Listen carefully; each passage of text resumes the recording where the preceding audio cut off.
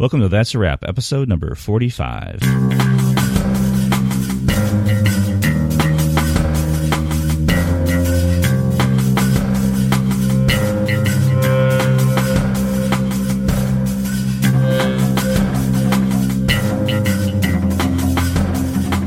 Welcome to That's a Wrap, episode number 45. I am Eric Marshall. And I am Nick Schlegel. And Chris Gullen cannot be with us today, but we have a great show for you. We're going to be talking to the Czar of Noir, Eddie Muller, today about film noir, and it's gonna be a really good interview. It's gonna be really fun. If you want to hear the first time we talked about film noir, we did talk to Dave Hogan back a couple of years ago now, and you can catch that in episode number, whatever number. I think it's like 3 or something like that. It's in the first 5, I'm sure. I think. Yeah, it's one of the first 5 episodes, and if you want to hear our first discussion of film noir with Dave Hogan, it's the previous episode in your feed because I re-released it. And it was last week's episode. Originally, it was episode number, I think 3 or 4 or 5. It was a very early episode for us, but these might be good companion pieces where with Dave Hogan, we talked very generally about film noir, and then with Eddie Muller, we're going to dive pretty deep into some of the lesser known films, film noir, and and talk about his extensive experience and knowledge about not just the history of film noir, but the people he's met and things like that. This is the part where we do pickups, though, where we talk about what's going on with us. It's been a little while. Nick, what's up? What's new with you? Well, it's a lot's changed since we last recorded, Eric. That's for darn sure. We haven't done an episode in quite some time, and that's very simply because we've all been, really busy. And in my case, this is my first podcast with That's a Wrap from my new home in New York, in Western New York.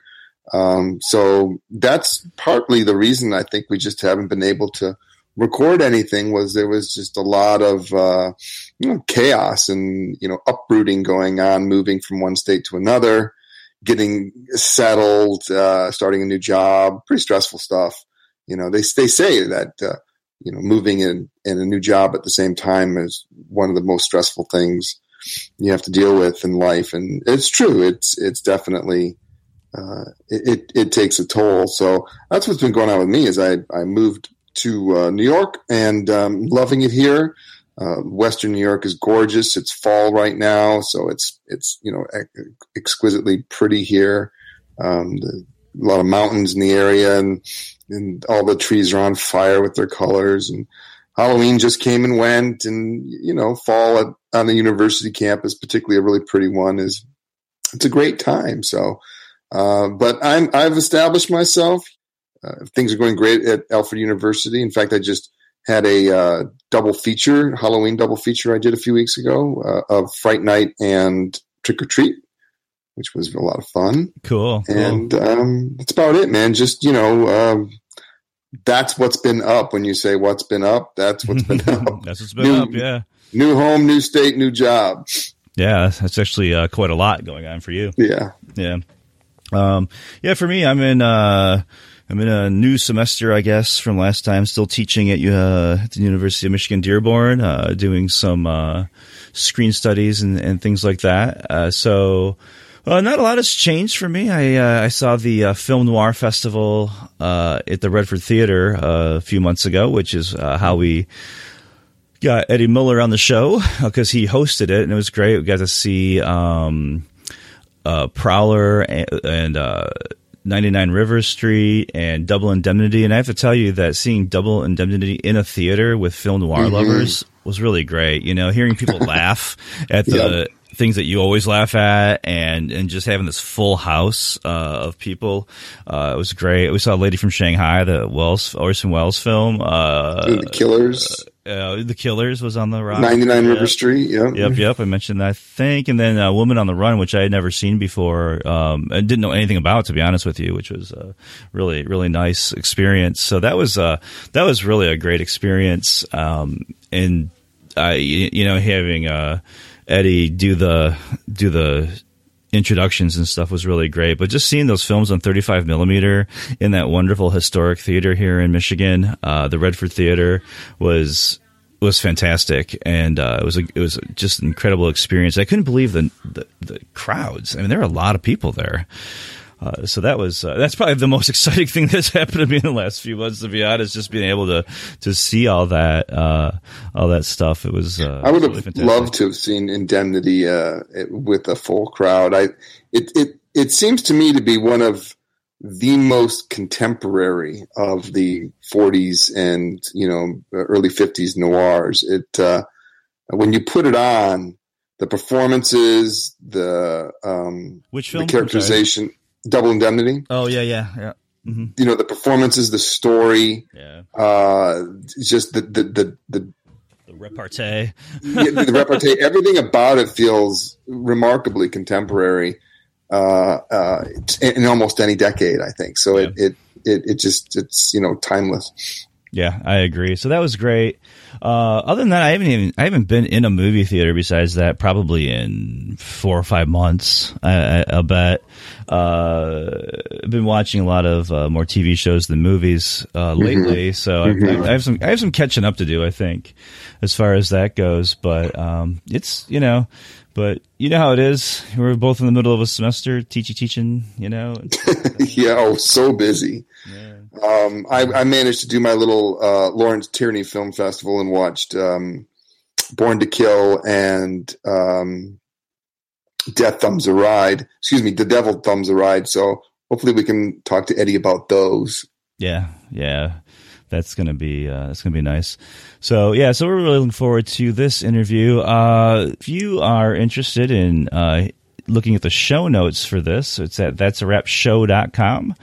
We have a Facebook page you can look at and like and interact with us on. And you can find us on Patreon as well. It's all on that'sawrapshow.com. You can link to all that from there.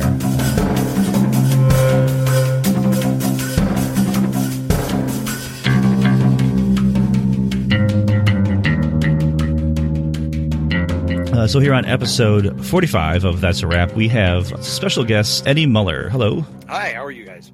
Hey, Eddie. Good. Unfortunately, Chris can't be with us today, so it's just me, Eric Marshall, and then Nick Schlegel over there with Eddie. And we're going to talk about film noir today. Eric, why don't you let the listeners know exactly what transpired and how we were able to get Eddie to come on the show? And I'll interject at some point a complaint that I have as you tell your story. Okay, sounds good. So here in Michigan at the Redford Theater, there was a film noir festival. Okay, I'll interject right now. 46 years I lived in Michigan. A month after I moved to New York, you come. Thanks. Well, right. Yeah, my timing. Sorry about that. But. Yeah, and Nick only lived a few miles away from the Redford Theater as well. Going there, religiously for the last 7 to 10 years. Well, we're trying to figure out how we can get to New York, so we'll follow you there, maybe. Okay, great. I'm in Western New York, but pretty mobile. I can go anywhere within the state pretty easily. Okay, very good. Good. We're coming for you. We're coming. Excellent. Yeah, and it was well worth it. It was great. I showed up on Friday. I wasn't sure if I was going to go to all 3 of the days, but I showed up on Friday where it was. We did 99 River Street, and I don't have it in front of me right now. Killers. We showed the Killers. Yeah, the Killers and 99 River Street, which is great. And I had never seen the Killers before that, but I had seen 99. And your introduction to each of the films and the stories you told were so mesmerizing, and you were so facile with discussing them that I came back Saturday. And on Friday, you were talking about how we need to get young people involved, and into film noir and things like that. So I brought my girlfriend's 12-year-old and my girlfriend with me on day 2, and we watched Double Indemnity. And she loved it. The 12-year-old did. Although she did fall asleep during what was the second feature of that day?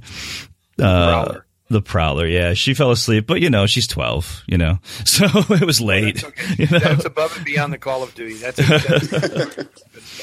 Right. And then I decided, what the heck, I'm going to show up on Sunday as well to see a lady from Shanghai and a woman on the run. Yeah. So I hadn't planned to, but I said, you know what, I'm just going to come and do that. And that's when I approached you, and we talked for a little while. And, I asked you if you'd like to come on the show. So that's the little background. And of course, happy to do it. And I was kind of astounded by the Redford Theater.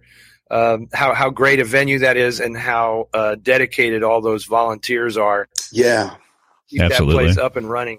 It's absolutely astounding. You probably heard me say at some point during the weekend that when I started doing all this, it was about rescuing the films. Sure. And then as we started to grow and expand out of the home base into a road show, then it was like we found the perfect matches in all of these preserved vintage theaters.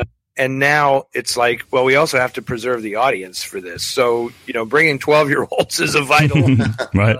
Vital part of the mission, really, because I think this is something we face all the time now. The stuff I do for Turner Classic Movies and things like that. This is now, this is the front burner issue when it comes to classic films, is keep younger people watching these movies. So I assume we'll get into a little bit of that today, but yes, we will. It is kind of fascinating because something like that event at the Redford is like a perfect storm where you get the movies in the right movie house with the right audience, and it's easy to understand. Like, wow, this is a treasure. If only this happened all the time, but it's now a special event kind of thing. But it's amazing. Like I say, back to the folks at the Redford, that it takes a lot of dedication to make this happen. And how many cities has Noir City been to? Well, we've been to quite a few. The ones where we do like an annual show, I think we're at about, and there's always negotiations for more, and a lot of it has to do with how much can I actually do, because there's a lot of travel and a lot of legwork involved in all this, and I don't think it's any huge deal, but it is for people who come to the shows. It is something special to and I appreciated what you said, Eric, about the intros and the context adding more to the whole experience, because it's hard to let go of that. I mean, we could probably be in 30 cities if it was just show the movies, right. But then it stops being something. Not that I think I'm all that special, but being able to put on a show where you're showing people that the extra effort is being made, and that there's a real passion behind it, is what I think people connect to. Well, no, that's not entirely true. As Robert Osborne himself says on the back cover of your newest book, Gun Crazy, no one knows more about film noir than Eddie Muller, and that you are along with the films, in my estimation. When I found out that you were coming, I was in tears. I was like, "Oh, are you kidding?" I was sending Eric the email going, seriously, this is, I really, now is this when it happens, when I've moved away? But, I got like a good report from Eric about everything, how well it was attended, how I had my former students who were going to it from Wayne State, just down the road in Detroit. I do hope you come to New York, because I'm a noir geek.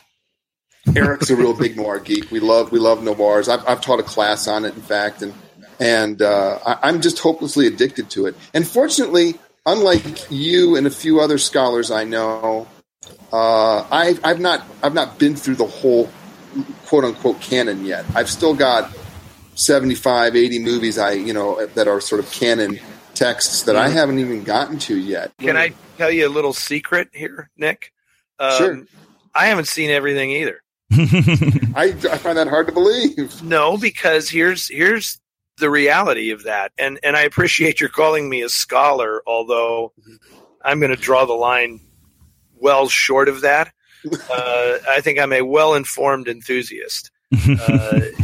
And the thing about the not having seen everything, at a certain point when I really started devouring stuff, when I was, I watched a lot. Then when it came time to write books on the subject and all that, then you really knuckle down and you watch everything as much as you possibly can. Then it reached the point where I said, you know what, I'm gonna burn out on this stuff, or I'm gonna burn through it, and I'm not gonna have anything left to watch when I'm 75 years old. And it's like I'm sitting there in my house thinking, God, I'd love to see a Gloria Graham picture I haven't seen before. Right. And so I have consciously going to watch that one. I'll wait. I'll hold off on seeing this film. So it's odd. I mean, a lot of people, when I tell them that, they say, "Are you nuts? I mean, how can you fairly judge this or that?" And it's like, I don't really judging it. I just want to watch it and enjoy it, And so exactly. Given, that they're not really making movies like this anymore, I want to make sure that there are some that I can watch in 20 years, hoping I'm still around, that I can watch and experience them for the first time. So, well, yeah, that's a great theory. The squirrel and the nut theory, just putting some away for the winter. Yeah, I'm not joking. There's a couple of Gloria Graham movies, Man on a Tightrope and The Good Die Young. I have not seen those films. Right, so you just save them. Films, and I consciously have avoided watching them because it's like, no, I'll save it. It's like, the meal that you want to eat, and it's like, I'll get there someday. There's only one first time. Yeah. There's only one first time, so you got to hold them out, right? Yeah, that's awesome. That's so good. You said something at one of the shows about what you consider. There's a debate about film noir. Is it a historical cycle? Is it a genre? Is it a style? Where do you draw the line? How do you define noir? I agree with everybody. No, same. Since I am a writer, I tend to look at these things from a writer's point of view. So if I, I'm writing a novel or a screenplay or something, I have no problem saying, well, this is very noir, because it hits all the right notes in terms of the themes and the characters and the compromised protagonist and all that kind of stuff. I'm not going to really strenuously argue that as an organic artistic movement, and I'm speaking now purely of the Hollywood version of film noir, that, it started really, we can argue when it started, but it happened from like 1944 to 1952.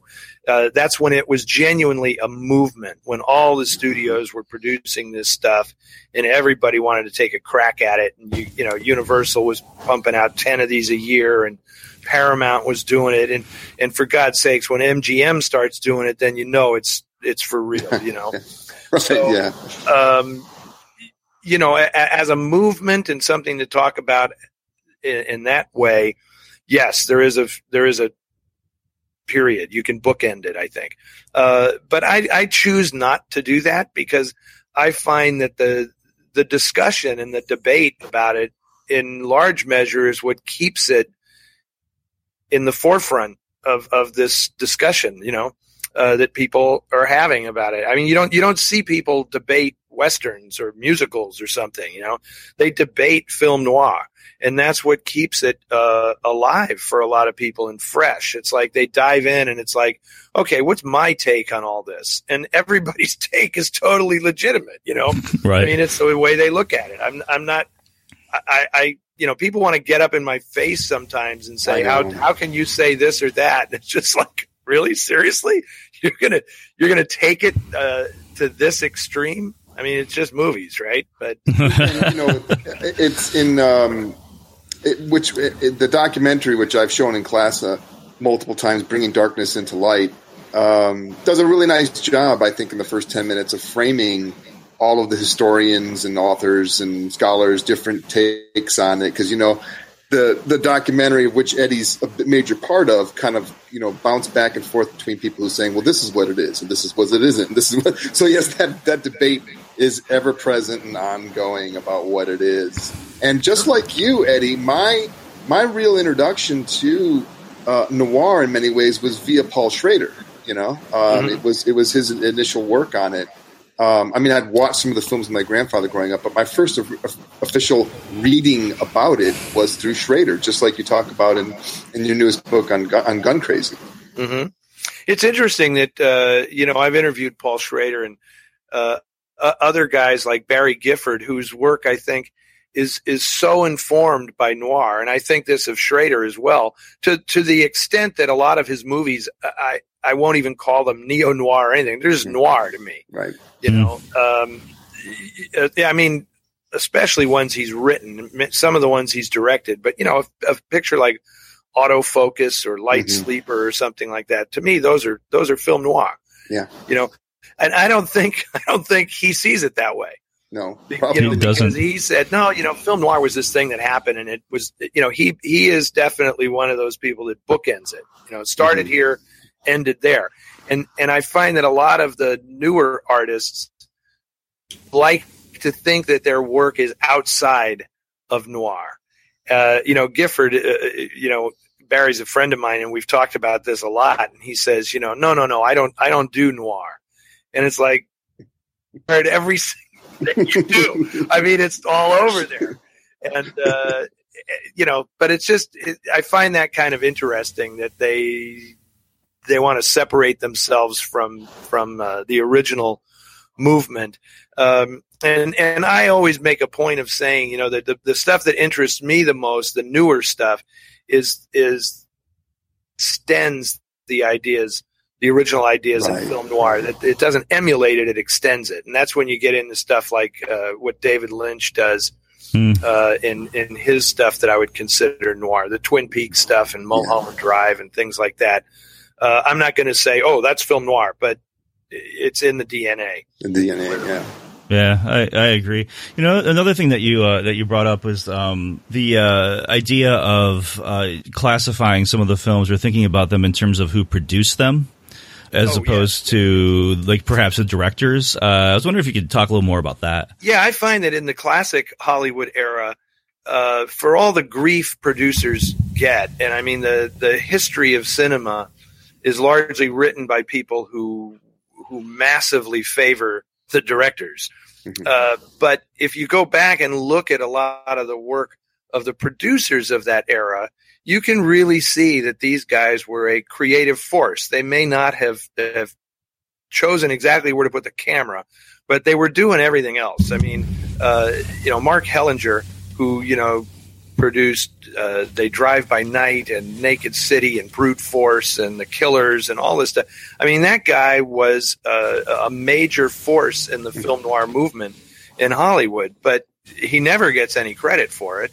And lately I've been, on a bit of a campaign to have people recognize the incredible contribution of Joan Harrison, who was Alfred Hitchcock's secretary, who went off on her own as an independent writer and producer. I mean, she wrote a lot of screenplays with Hitchcock as well, and with Hitchcock's wife, Alma, and she became a producer, and she produced Phantom Lady and The Strange Affair of Uncle Harry and Dark Waters and, all kinds of really significant noir films, Ride the Pink Horse. And nobody ever mentions Joan Harrison. And I just think she was a crucial figure in Hollywood at that time for raising, shall we say, the sophistication level in these types of stories. And then she would go on to produce Hitchcock's television show in the 1950s, which in a way is sort of TV noir. A lot of that is very much TV noir. Anyway, so I've always felt, and even producers who sometimes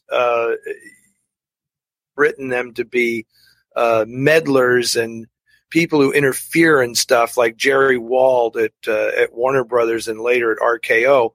I mean, Jerry Wald made a lot of really great movies, and a lot of them happened to be noir, and that's no accident, So my research in all of this has really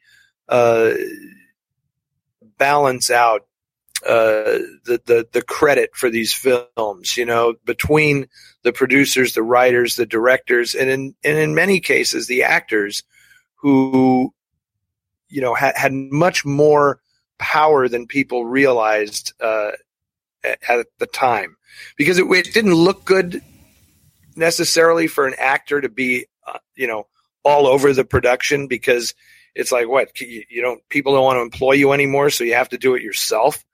But it would surprise people. You get guys now like Kevin Costner or Mel Gibson or somebody who produce their own movies and stuff, but that was happening way back.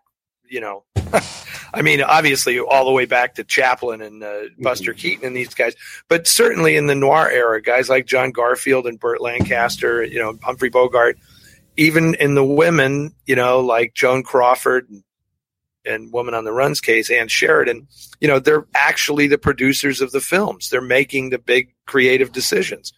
So that's all. I think it's time in cinema history and the way it's looked at in the scholarship for people to kind of level the playing field a little bit and share the credit. It's not always the director. Well, Eddie, Eric and I certainly, I think we try and do what we can in needle classrooms on that. We both our theory, and I think I've heard him say it, and he's heard we discuss it, and discuss Bazin and the Kaiju Cinema and Saris and Cale's rebuttal of Saris and the whole ongoing theory war of the 60s over auteur theory. We tell the students to take it with a grain of salt, and I definitely, we talk about a crumbling of the theory in certain regards, but just like in your writing, which is really utilitarian and like egalitarian across the composers, the producers, the writers, like even the studio. I love how you talk about, there are certain directors that just over their body of work, absolutely we need to talk about, them, but not just them, like you mentioned Kubrick or Orson Welles and things like that. And no one's going to argue that point, but I love how you're talking about this Joan Harrison thing. Do you think there's enough for a book there for you or it's being written. It's being written, but I'm not writing it. Oh, I see. That's too bad. Christina Lane down at the University of Miami, she is actually deep into this and producing a book on the life and career of Joan Harrison. Wonderful. Because I'll be, that sounds fascinating to me. I know very little about her. She's a remarkable woman. She ended up very late in her life marrying Eric Ambler, the spy novelist Eric Ambler. And I mean, that's just remarkable to me. She was almost 50 years old and she married Eric Ambler, and there was this amazing third act to both of their lives. And then she moved back to England and produced television shows that were like the equivalent of Alfred Hitchcock Presents here for British television. And Ambler was writing some of them, and she's just an extraordinary person. And it's long overdue. The credit is long overdue. Excellent. Anyway, and it's funny what you were saying. I totally agree with. There are certain directors where it's like, well, there's no doubt this guy's an auteur. I mean, a Samuel Fuller, or even somebody who he writes, produces, and directs. You can't argue the point that those are all Sam Fuller films, right? And even somebody like Howard Hawks, who never wrote his stories, but Howard Hawks was clearly an auteur. He just, every film he made, chose the writers. Those are all Howard Hawks movies. But right. Where I found the auteur theory sort of falling down, and it all stemmed from Saris's book, The American Cinema, sure, where he was just giving auteur status to guys like John Bram and Stuart Heisler, directors like this, who are just they're directors, and there's nothing wrong with that, And I'll tell you exactly what any of those directors, what their first comment would be when they're handed an assignment. This script is horrible, or this script is really great. And they're going to be really thrilled when the script is great. Like, finally, I got a great script. I can do something with this, And it's just so weird to me that we've all read so much film criticism where people are analyzing what's essentially kind of a bad movie and looking for traces of directorial style or something in it. Yeah, and it's like, no, this is a bad movie. This is a badly written movie. There's only so much this director can do to save it. And by the same token, a director will get blamed for something that isn't his fault. Sure. It's like, if the script is bad, it's bad, man. If it's miscast because a producer demanded a certain actor be in it, what can the director do to save it? Nothing. I think with American cinema, when I read that book when I was 20, I devoured it and loved every minute of it. And then 10 years later, I wanted to burn it because of the rigid hierarchy he placed on these directors, as if he was the monarch of film, saying, these are the directors that are worthy of your consideration, and these are the ones that I relegate to the basement, And I was like, Saris, come on. Well, I agree with you, but I will say this, that book was vital to a lot of people to get them interested in the cinema and to look at it in a different way.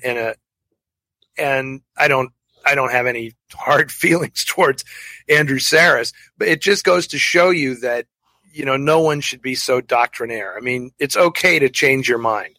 I mean, that's just an important thing. I mean, I totally bought in completely to the theory for years. And now it's just like, oh, come on. Well, that book also helped sell university curricula.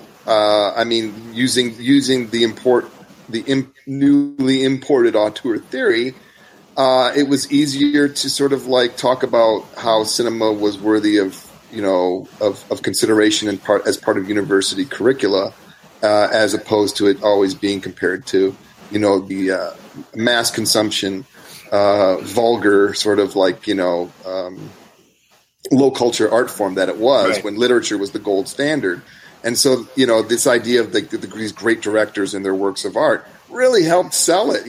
So I know as I said, I devoured the book and loved it. But then later on, I was just so angry because I saw that so many of the directors that I admired in there were given such sort of casual dismissal.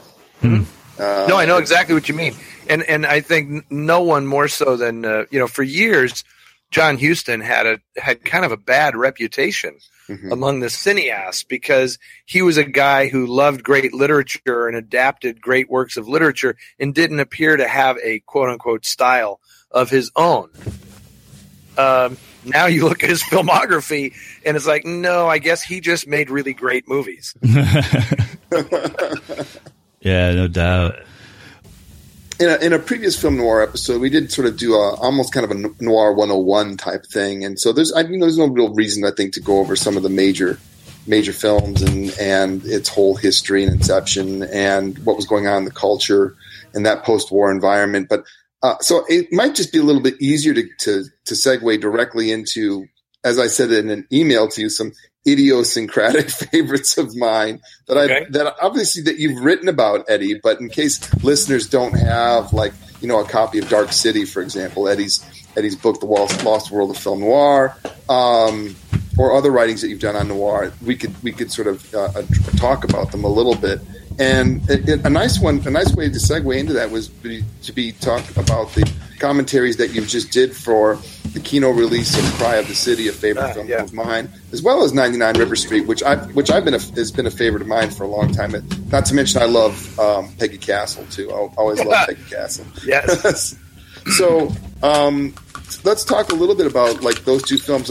99 River Street is one that played in Detroit as part of the current Noir City Film Festival. I think that is such a great film to see John Payne sort of transition out of his 40s image into this tougher, sort of grittier crime sort of thriller mystery star. It was a little awkward at first, but he really sells it in a film like 99 River Street, and that supporting cast is wonderful. What are some of your thoughts about that particular film? Well, I think that's probably my favorite Phil Carlson directed movie. It's just a perfect match of I love any movie that just takes place in one night. Mm-hmm. Yeah, I like that too. That's so very noir, and the guy's a taxi driver, and and just everything about that movie is just pure pulp. As I'd say, quoting Nick Lowe, pure pulp for noir people. I love the movie. I love John Payne in that film, and in all of those films that he made, and that transition. He wasn't alone. I mean, that was like Dick Powell did that. Dana Andrews kind of did that. Dennis O'Keefe made that transition from being like a comedic, lightweight guy to being a noir tough guy. And it's funny about 99 River Street. That is a film that, I've been doing this a while now. I'm going to say creeping up on 20 years of presenting films in theaters and noir festivals and all that kind of stuff. And 99 River Street was one of those rediscovered films that virtually nobody had written about, or, the film just wasn't seen. And I remember showing it, oh my God, like 15 years ago or something in Los Angeles, and just steadily, its reputation has grown because it's just so tight. It's so perfect in every way. Great supporting cast. Yes, and Peggy Castle. My God, the way Phil Carlson photographs Peggy Castle, it's almost sexual harassment. It borders, yes. It is really, that is really something. And speaking of which, I've always found Evelyn Keyes pretty darn sexy too. There's a sort of wholesome sex appeal that I always admired. It's not totally wholesome. I can not totally wholesome. No, true. Yes.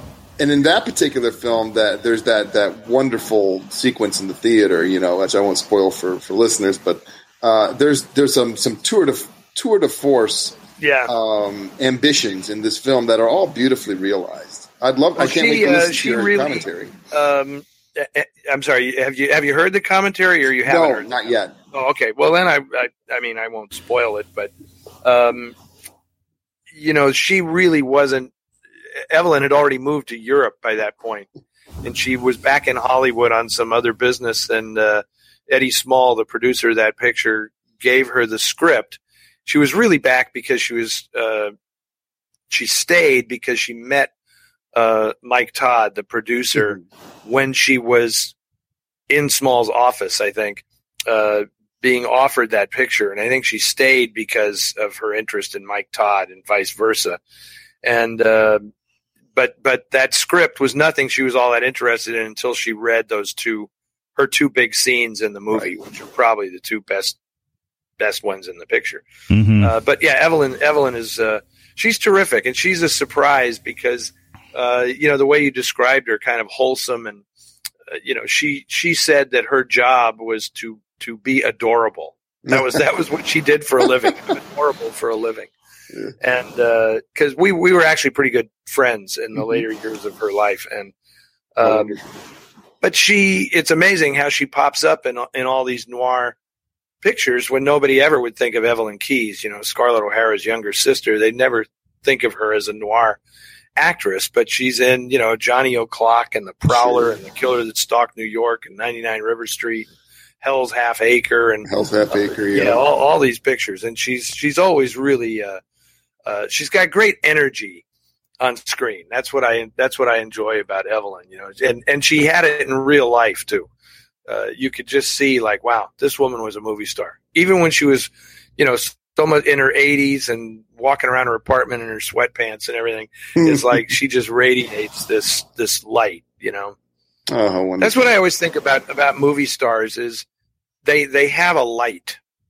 There's something in them that is just on, and it is kind of a luminous thing, and it separates them from other people. It's just that's been my experience. That sort of indefinable, character trait that the camera captures so well. Exactly, that's the thing. The only way I can describe it is it's a light. A light. They walk into a room and your eyes go to them. They just pop. They have a light, and it's funny, and they don't really lose it. It's odd. I mean, when I met Lawrence Tierney, he had the light. It was a little scary at times, but Tierney, that's a great transition because you could see it, Oh yeah, I was just watching Born to Kill and Devil Thumbs a Ride last night, and talk about one of the most ferocious, meanest, sort of sociopathic villains of noir. Yes, Holy he's cow, not playing that. He's not playing that. That's just coming out. The camera's just reading that. Well, I only recently came to The Devil Thumbs a Ride. Did you want to let the listeners give a little background on that particular film, followed by Born to Kill? Well, I can tell you a little behind the scenes thing about The Devil Thumbs a Ride. It is probably the single most frustrating aspect of my job as the czar of noir is I can't show that film. No print. I cannot show that film. There's some kind of rights issue. Warner Brothers owns it was an RKO picture. Warner Brothers owns the RKO library, but I don't want to go too far into the arcane aspects of this stuff. But to screen a movie theatrically now, you have to clear the underlying literary rights on these movies. And for whatever reason, Warner Brothers is not clearing the underlying literary rights on The Devil Thumbs a Ride because they claim they can't locate the heirs of the author, Robert Dussault. And the reality is there are no heirs. I mean, I've done this research, right? Right. But it doesn't really matter because it's just something that they've passed on. And even though I have found a print of the film at the British Film Institute, by law, I cannot show that film theatrically. And it's funny, people mistakenly think like if they've seen something on TCM, it's like, well, why don't you show that? And it's like, well, the rules are totally different for licensing something for broadcast versus licensing something for theatrical exhibition. And in a lot of cases, if you've seen it on TCM, it doesn't mean they have it in perpetuity because they sign licensing deals for terms. It's like they'll have a 1 or a 2 year deal to show movies from a studio's library or something, and people mistakenly believe that because they saw it on TCM, that TCM has it and can show it anytime they want. That is not the case. I mean, every package of films that they have at a certain time has a time limit on it, and the license on those have to be renewed or not or whatever. So. Like when I did my Summer of Darkness thing for TCM in 2015, where we showed, a lot of film noir. Most of those films were under license to TCM. Right. And then there were several that were not, where I had to impress upon them the sincerity of my desire to show this film, which meant that they had to pay extra money to license the film. I think one of those was Nightmare Alley, which is a film I just love, and I really wanted to show Nightmare Alley. So disturbing. And it was not under license at the time, so they had to spend that.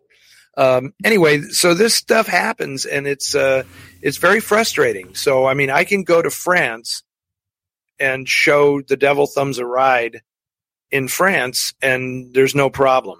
But that same print I'm showing in France, I cannot screen in the United States. Oh, and more's the pity because, I just recently came to that film, and wow.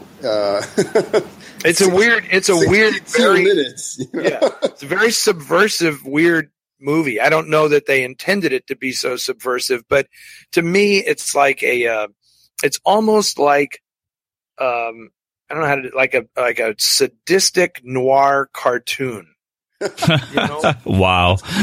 Because it is. It's like you could see who's directing this? Chuck Jones or somebody? It's just one damn thing after another, and none of it's any good. No, in fact, the Chuck Jones moment for me happened to be when she tries to slip note into his hand. I'm forgetting the characters' names here. And it winds up on the floor as he's vacuuming, and he's pushing the note around. Yes, and then it's so weird because you don't realize that this movie is actually playing for keeps. It's kind of squirmy in the sense of, is this really going to get as bad as we think it's going to get? And then it does, and like people end up dying in that film that you really don't think are going to die, Oh, it's remarkable. My friend Dave Hogan, who was on the show, who had written a film noir book a few years ago in 2013, he loves that movie, and he writes, and really appropriately, I think, he's like, everything's great until the end where they just didn't have the money or the stock footage to pull off the automobile accident. Correct. Yeah, the ending is sadly, it's like the wheels just fall off at the end. Yeah, that's exactly right. Yeah. But what about Tierney in the following? I guess 9 weeks later or something, he's off making Born to Kill, and holy smokes, what a movie that is! That's about as depraved as it got, I think, in the 1940s. And I love the fact that it's directed by Robert Wise, who's like the Mr. Nice Guy, like the nicest man ever. And he really did an amazing job with that film, and Claire Trevor is great in that movie. It's a funny thing. I'm glad you guys appreciate that movie because I've had different experiences showing it where I think younger audiences find it the venality in that film to be kind of cornball because it's so shall I say overheated, and they don't. Younger people who have no understanding of the production code and how it worked at that time, they don't get like how they had to push that so hard right up against the code, because, to have a scene in 1947 where people are getting turned on by like death and murder and all this stuff, it's like, holy cow. When they're in the kitchen and they're reliving the murder up in Reno, and I love that. And she's just getting she's like in heat, and how this excites her. And then he's discussing the exact positions of the bodies. She's like, getting aroused. and it's weird because all they can do is just stand there and just act as revved up as possible, and to an audience that doesn't understand the context, it's like, what the hell? This is goofy, Yeah, that's two of the problems right there is that the younger audiences they're not asking the right question, which is what kind of society wants to make films like this at this time and for what reason. And secondly, I don't think they really understand just how dysfunction attracts dysfunction in that world. Right. And they're not really... as you said, it's viewed a little cornballish because it's 65, 70 years later now, and they're just having a hard time placing it into context. And the code, as you say, is not something that they understand all that well either. Well, it's something that when I do this thing, go out and talk about the movies, especially because I like to go to schools and. I get invited in on occasion to give a little talk about the history of film noir or something to it, whether it be a film class or an arts class, or I've done it even in American history classes because the period is so interesting. That mid-20th century, post-war, Cold War coming in, how did all this stuff affect popular entertainment? But I always end up talking mostly about the production code because I don't think kids can understand why movies were the way they were. It's not like the people are that different. Right. I mean, I always start by saying, would it shock you to know that your grandparents had sex just like else, Right. It's just that they couldn't throw it up on the movie screen. And here's how they did it instead.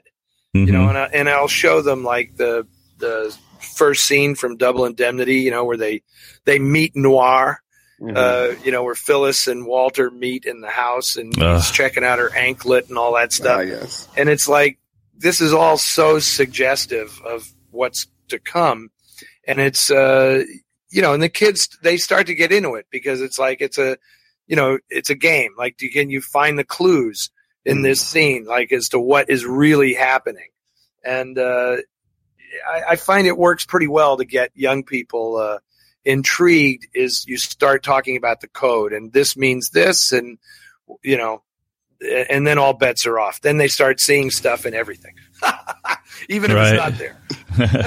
I have had a massive crush on Gene Porter for a very long time, and was just curious if you'd interviewed her over the years, and maybe we could even talk about Cry Danger a little bit too.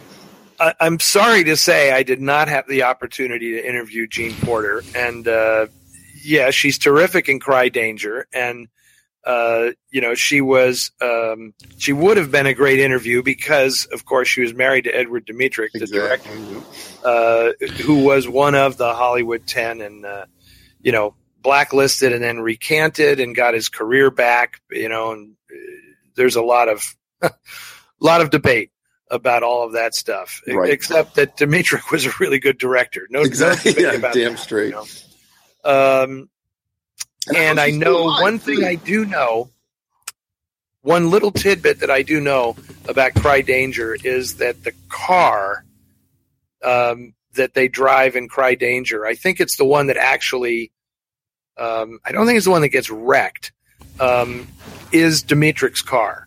Oh, that's great. That they borrowed it for the movie because I guess he showed up one day to like drop her off on the set or something.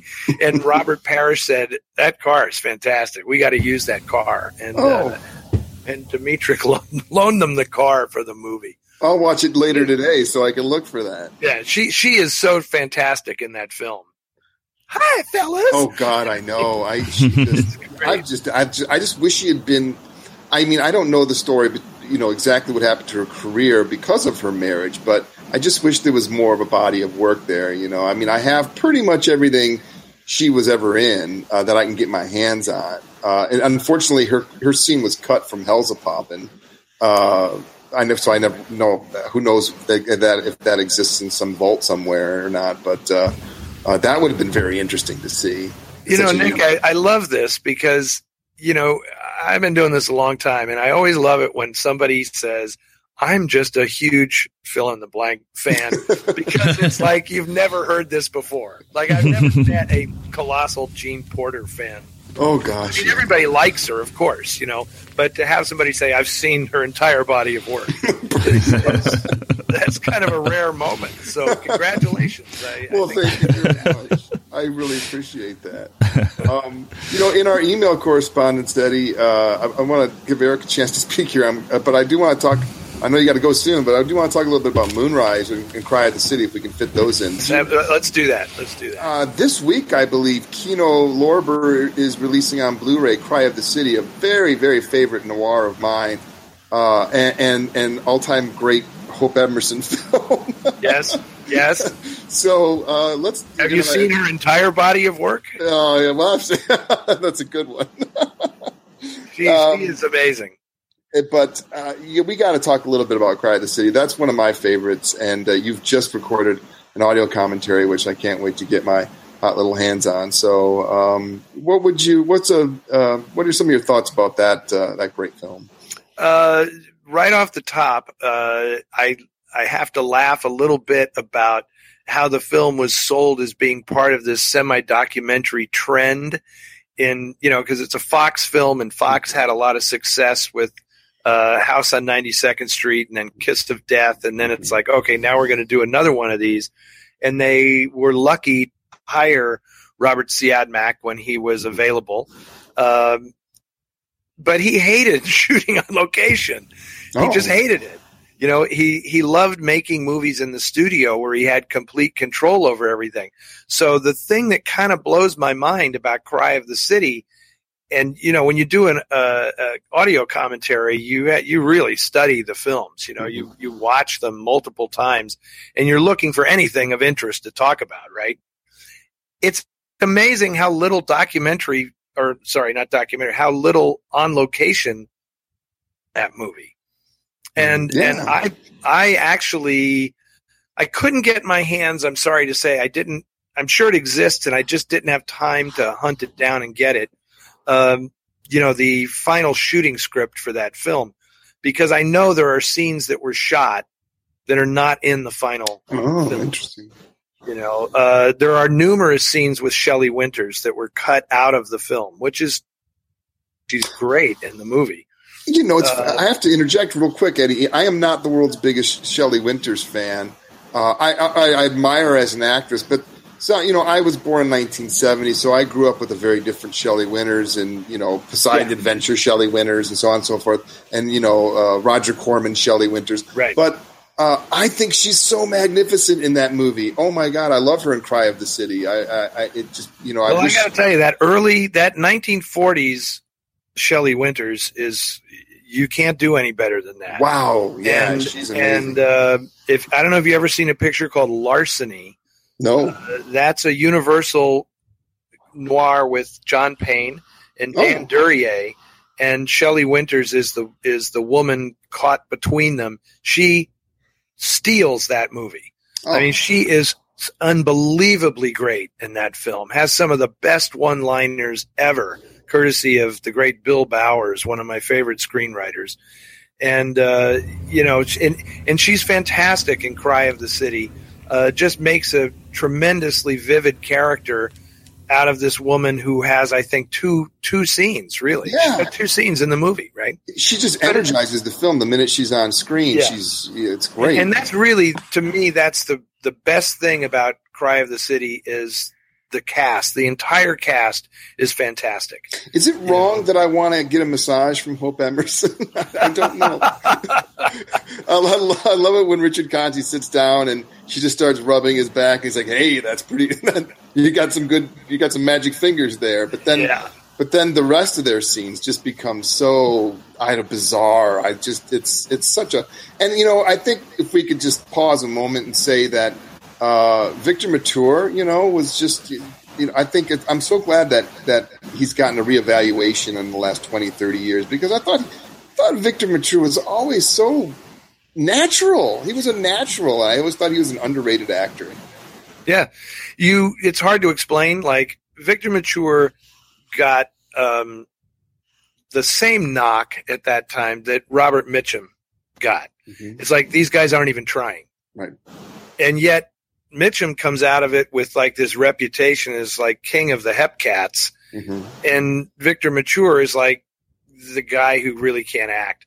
And all of that, I think, is just because he did the Sword and Sandals movies, Beefcake stuff. Samson and Delilah, and it was just became an easy joke that stuck. And I think I agree with you. I think Victor Mature is really fantastic. Really and he's great in Cry of the City. He's good in everything he does. Yep. All the noirs. I'm not going to say that there aren't times when he seems miscast. Yeah.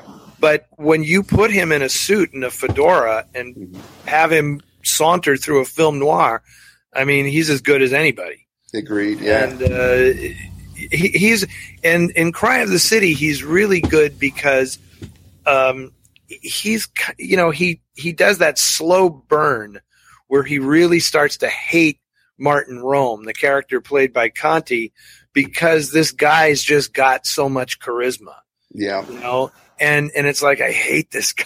I just want to bring him down. And it starts to get personal, It does. Anyway, it's a great film and it's beautifully photographed. And, Siadmak's my favorite noir director. I just, he can't do anything wrong in my estimation. He can pick the wrong project or be assigned the wrong project once in a while. But if the material suits him, he elevates it. Yeah, unbelievable. And it's an interesting movie because the book is really odd, and if you see the structure of the film, it's just everything that the plot is about has happened before the story begins. Yeah, great point. This robbery and who was guilty and is he really a cop killer and what the hell, and the DeGrazzi jewels and all this stuff, and then the movie is just this guy interacting one after another with all of these different. Great point. I never even thought about it that way, Eddie. Yeah, this guy who's all gimpy just trying to make things right with his girl, and it's very weird when you watch the film again. Try to figure out exactly how much time is passing. Oh, how long is Martin Rome actually on the run? It's kind of fascinating because it's hard to figure out. And anyway, it's a terrific movie, and I'm glad they finally were able to put it out on in any form. You know, I just ordered it last night. I ordered it last night from Amazon, so I'll be really It's interesting. I don't know why. Years ago, when Fox was doing its series, the Fox Film Noir collection. Yeah, I bought all this stuff. Yeah. I mean, and you're like waiting, like, well, where's Cry of the City? I mean, that's like the Nightmare Alley. To me, Nightmare Alley and Cry of the City were like the peak for Fox. And I forgot about that series. They would put one out, and I would immediately buy it. Fallen Angel, or Nightmare Alley, and all the entire sort of like Fox on parade. What was the other one I was thinking of? Yeah, and then Fox Noir. And then suddenly the memo came down that like DVDs are dead.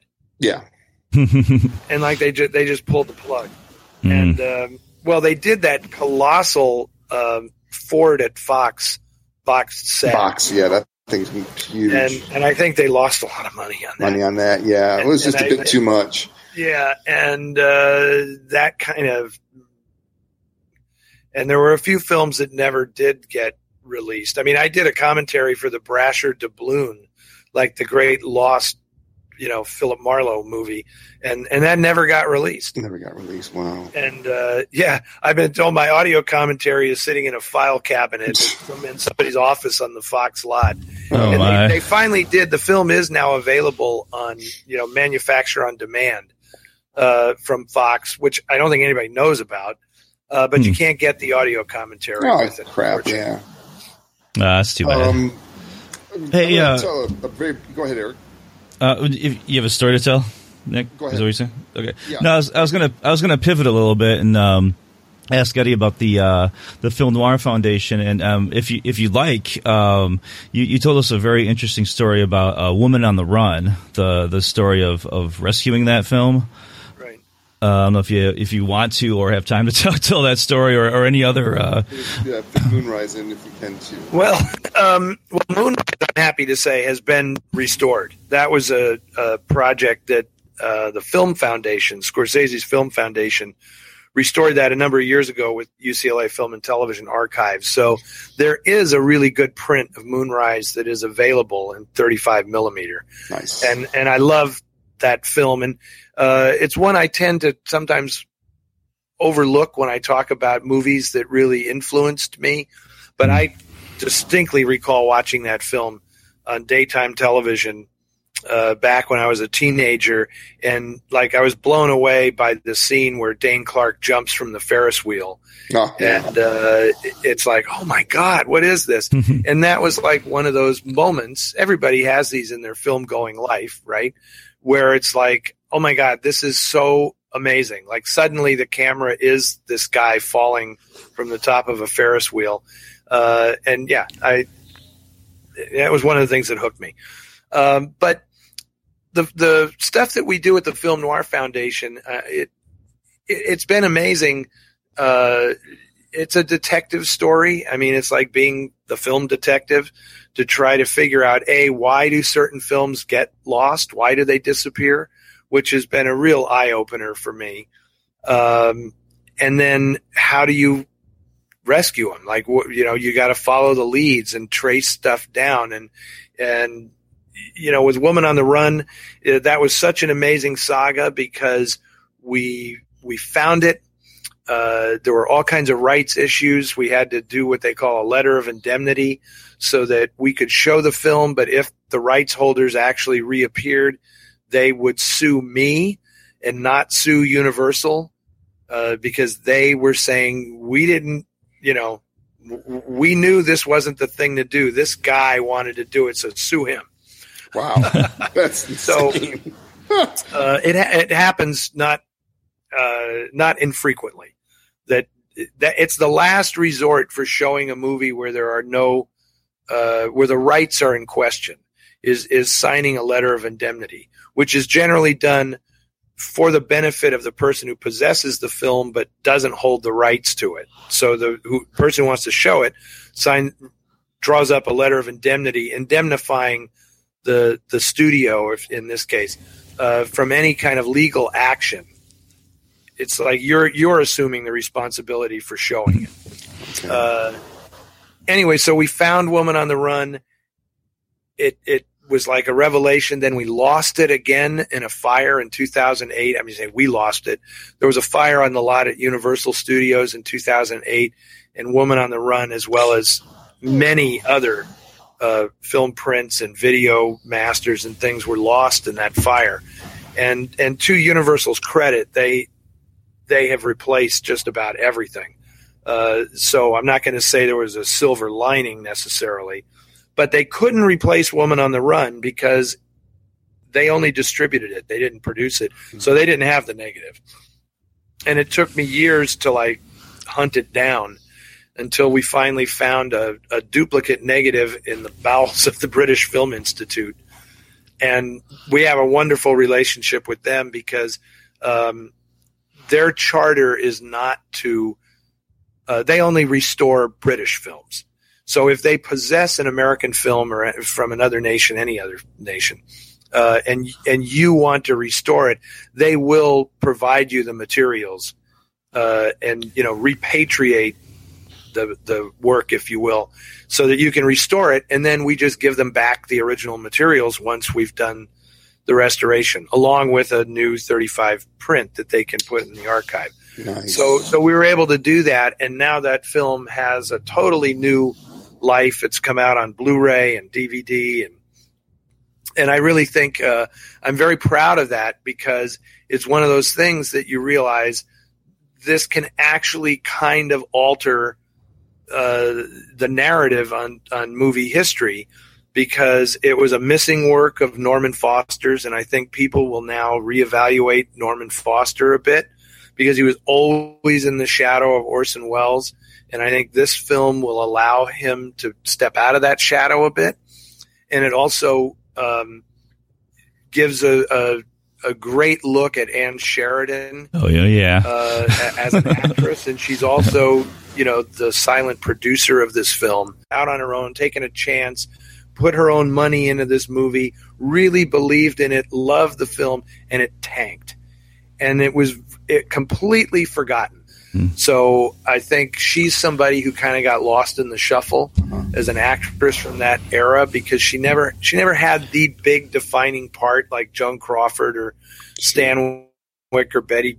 She has such an incredible wit, and she's so much the 40s smart mouth dame that she's almost definitive in that regard.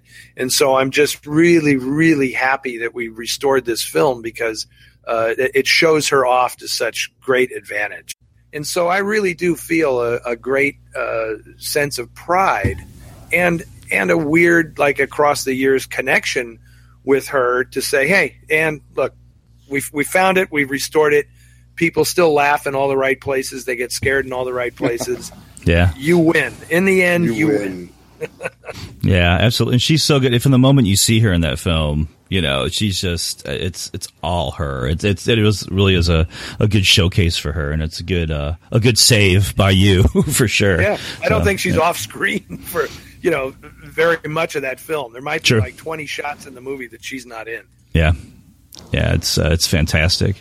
Are there any celebrities that are that work with you with the Film Noir Foundation that like actresses or actors that are very interested in noir, that donate their time or energy or money? That's a good. I wish there were more. They're a little hard to tie down. The people who do appreciate it are writers. Like James Ellroy is on our advisory council. Dennis Lehane is on our advisory council. Crime fiction writers are the ones who seem to care the most. Alexander Payne the director, is a big proponent of the foundation and has helped me with some various things. He's quite Alexander Payne is extremely knowledgeable about cinema history. He doesn't make a big show of it, but I actually met him at a screening of Napoleon, Abel Gance's fantastic Napoleon. Right? I met him. It was showing 2 days only in Oakland, California at the Paramount Theater, and I met him in the lobby. We had a really nice talk, and then I went back the next day to see it again. So this is a 6-hour movie that I saw 2 days in a row, and he was there again. And that kind of cemented our friendship. It's like, wow, you came back to see this again. He goes, how many times are you going to get to see this in your life, right? I have to do this. Not surprised, though, Eddie, because he's in our classroom every semester, in a sense, because we always show The Cutting Edge, which is a documentary about the craft and history of motion picture editing. And Alexander Payne's in there quite a bit talking about stuff. And so I'm not surprised to hear that he's a big advocate and also just really knowledgeable about cinema history. It doesn't surprise me in the least. That's pretty cool about doing shows in Hollywood, is that happens. That happens kind of frequently. I'll be introducing a film and I'll say, "Hey, there's Gina Gershon." I mean, there's a lot of pictures of you on the web with all sorts of Rose McGowan and on and on. Rose is fantastic. Rose, all power to her. She's totally into her feminist firebrand stuff right now, which I totally get. And I just will completely endorse Rose as a complete film fanatic and really, really knowledgeable about movies. And we did a really fun thing a few years ago at the Turner Classic Movies Festival where we acted like we were the heads of RKO in 1948, and we were going to make the ultimate film noir. And of course, we made the point of saying that, we wouldn't call it a film noir at that time. So we were trying to play act it perfectly and is this going to be a murder drama or is this going to be a crime thriller? Because that's kind of what the studios back then called these films. It was kind of one or the other, And I don't know if I've ever mentioned to you guys the difference between those, but I've kind of determined that this is the way the studios thought about it. If a crime thriller was a movie that involved professional criminals, so that would be like a cops and robbers movie, or Kiss of Death, or The Asphalt Jungle, or something like that, was a crime thriller. But a murder drama was where amateurs were committing the crimes. So that would be like Double Indemnity or The Postman Always Rings Twice or Mildred Pierce or something like that, where an ordinary person who you never thought was capable of it would do something drastic, so I thought that was kind of interesting that those were the two industry terms that were used at the time, although now it all falls into the big black reservoir of noir, And so we were like, who do you get to write it? Who directs it? Who are you going to put in the cast? Who's going to play the I wonder if that's on video. I'd love to see that. I'm sure. Well, yes, it's on video, but TCM owns it. So anyway, Rose and I did this, and we had a great time. And she really impressed me because she really knew her film history, and she knew quite a bit about film noir. She was a huge Jane Greer fan. Jane was like the woman that she would cast, as the female lead in her ultimate film noir. But we also got into some really great conversation about, how to keep people watching older films and some of the problems we face with preservation of these films and the switch to a digital medium, and how you have to be really cautious because you can screw it up if you're not careful, because if you're watching a movie in the wrong aspect ratio, or you're watching an old film from the 30s, say on a high def TV, that's not a good thing. And Rose was a big advocate of teaching people how to properly watch these things. So, just to interject very quickly, it's interesting because I'm both. Obviously, I mentioned earlier that I'm a massive Jane Greer fan. She is my favorite femme fatale of all time. But I love Rose McGowan a lot too, and she was set to do this sort of the Susan Cabot biopic, and I was reading the buzz about that in Variety and online, and so excited. But then it kind of just fell apart after the Grindhouse, after the Rodriguez film, right? And it just got tabled, shelved, whatever. And I thought, and now I don't think she's, I don't think Rose is acting anymore. Exactly. So it's a pity, because I thought that would be, I love Susan Cabot. That 1.21 gigawatt smile of hers just always floors me every time, and it's such a tragic story. And that girl, it's an incredible too. Story. I mean, so. I guess we've people who don't know the Susan Cabot story, we've just teased that one. So I guess that's what the internet is for, right? People yeah, absolutely. Can Google Susan Cabot and see about her fabulous rise and the tragic accident and the attempt at the comeback and all that. Yeah, it's quite a saga, quite a story. Yeah. Have you ever seen? Oh God, now I shouldn't have brought it up because I'm drawing a blank on the name of the picture. The movie that she made after she came back, and she played the whole thing in a wheelchair. Mm-hmm. No, I know of the film. I have not seen it. I saw mostly Sign of the Ram. Sign of the Ram. Exactly. Yes. And no, have you? Oh yeah, I've shown it at Noir City. Yeah. Actually, Sony has it was a Columbia picture, I think. Sony has a really good print of it.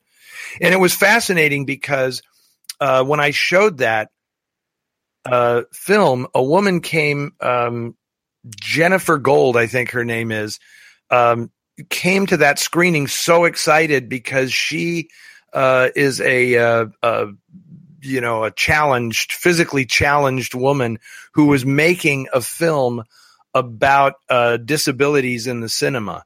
And she had never seen that movie and really wanted to include that film in her movie and talk about Susan Cabot's story. And it was very exciting that, I got to play a part in that, where she said, wow, we've never seen this movie. And it was like one day only, and we showed it, and it's pretty great. She's terrific in it. That's the thing with Susan Cabot, is she was always terrific. That was a really talented actress. And the thing that's amazing about that movie is it's weird to see somebody with such a tragic story and that suddenly is disabled, right, playing the villain, right?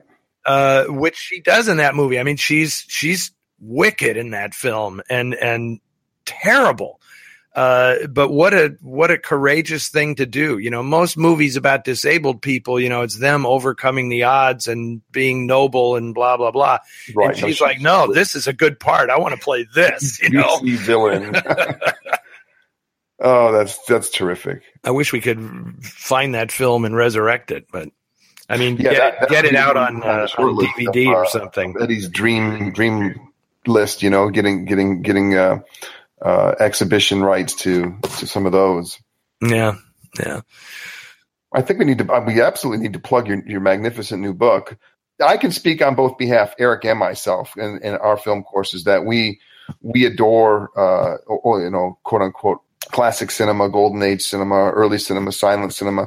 And just when we survey our students, there's no question, since we both started teaching, that they're very deficient in the older stuff, which is a huge paradox because it's so widely accessible now. You don't have to go to the Library of Congress for a print on something. You just go onto YouTube, and odds are it's sitting right there, So, Yeah, but when there's so much to choose from, it makes the decision that much harder, really. I mean, I found that to be a problem with a lot of people. Like if you go on to one of these streaming services, it's like, what do I watch? I mean, how do I decide? People can seize up. Stage one is even getting them interested in the idea of an abstract black and white picture in the first place.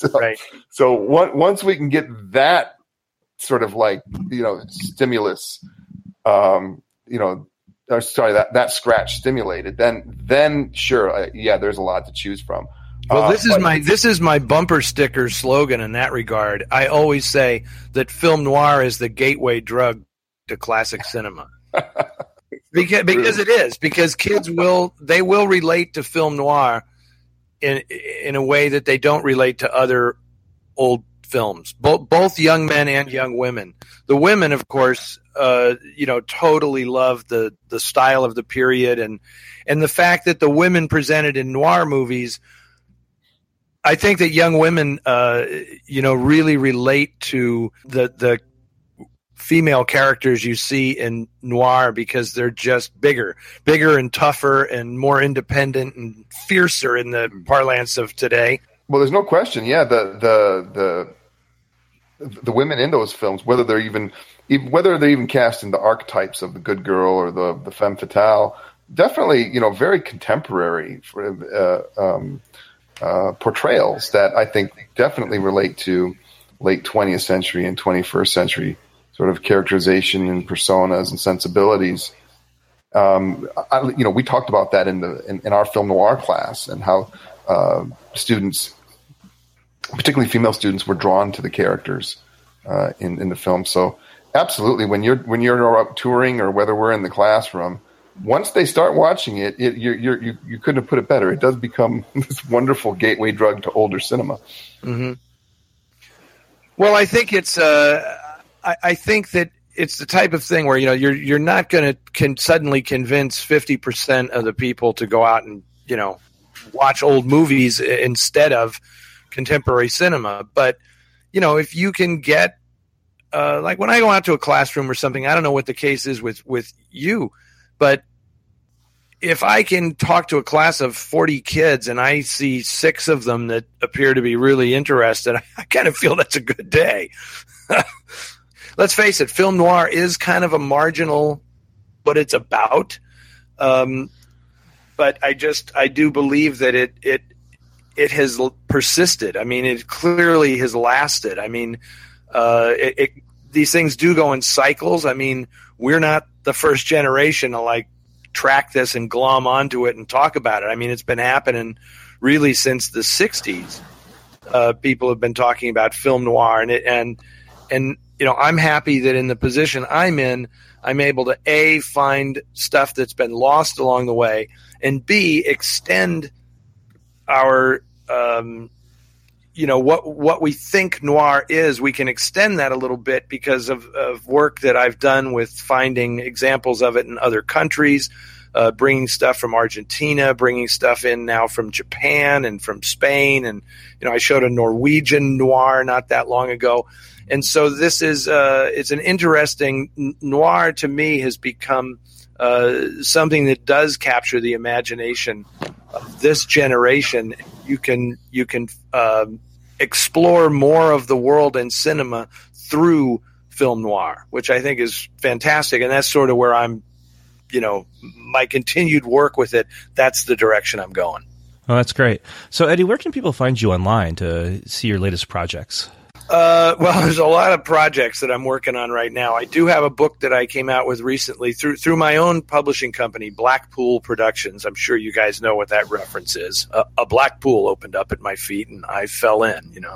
Philip Marlowe from Farewell, My Lovely. But that is called Gun Crazy: The Origin of American Outlaw Cinema.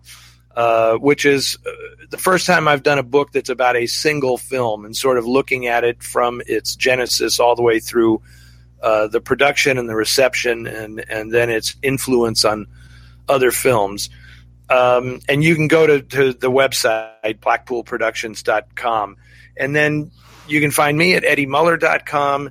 There's also filmnoirfoundation.org, which is our flagship for the work we do restoring and preserving these movies.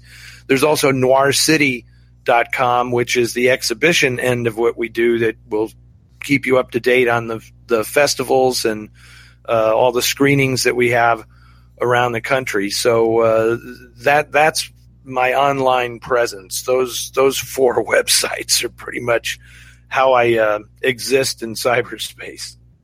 And then you can find me.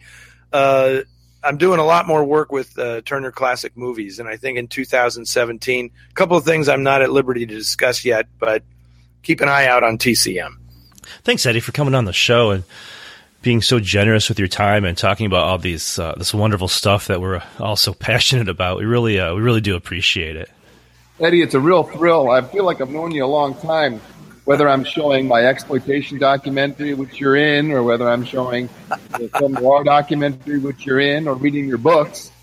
It's a great thrill and honor to have you on the program. And we love the contributions you made to the field that you love so much. Well, thank you. Thank you both. Eric and Nick, you guys are great. And, I enjoyed it because this is what I do. But I take that as a great compliment when you say that you feel like you've known me a long time. That speaks highly for my books and my work then. I appreciate that very, very much. Yeah.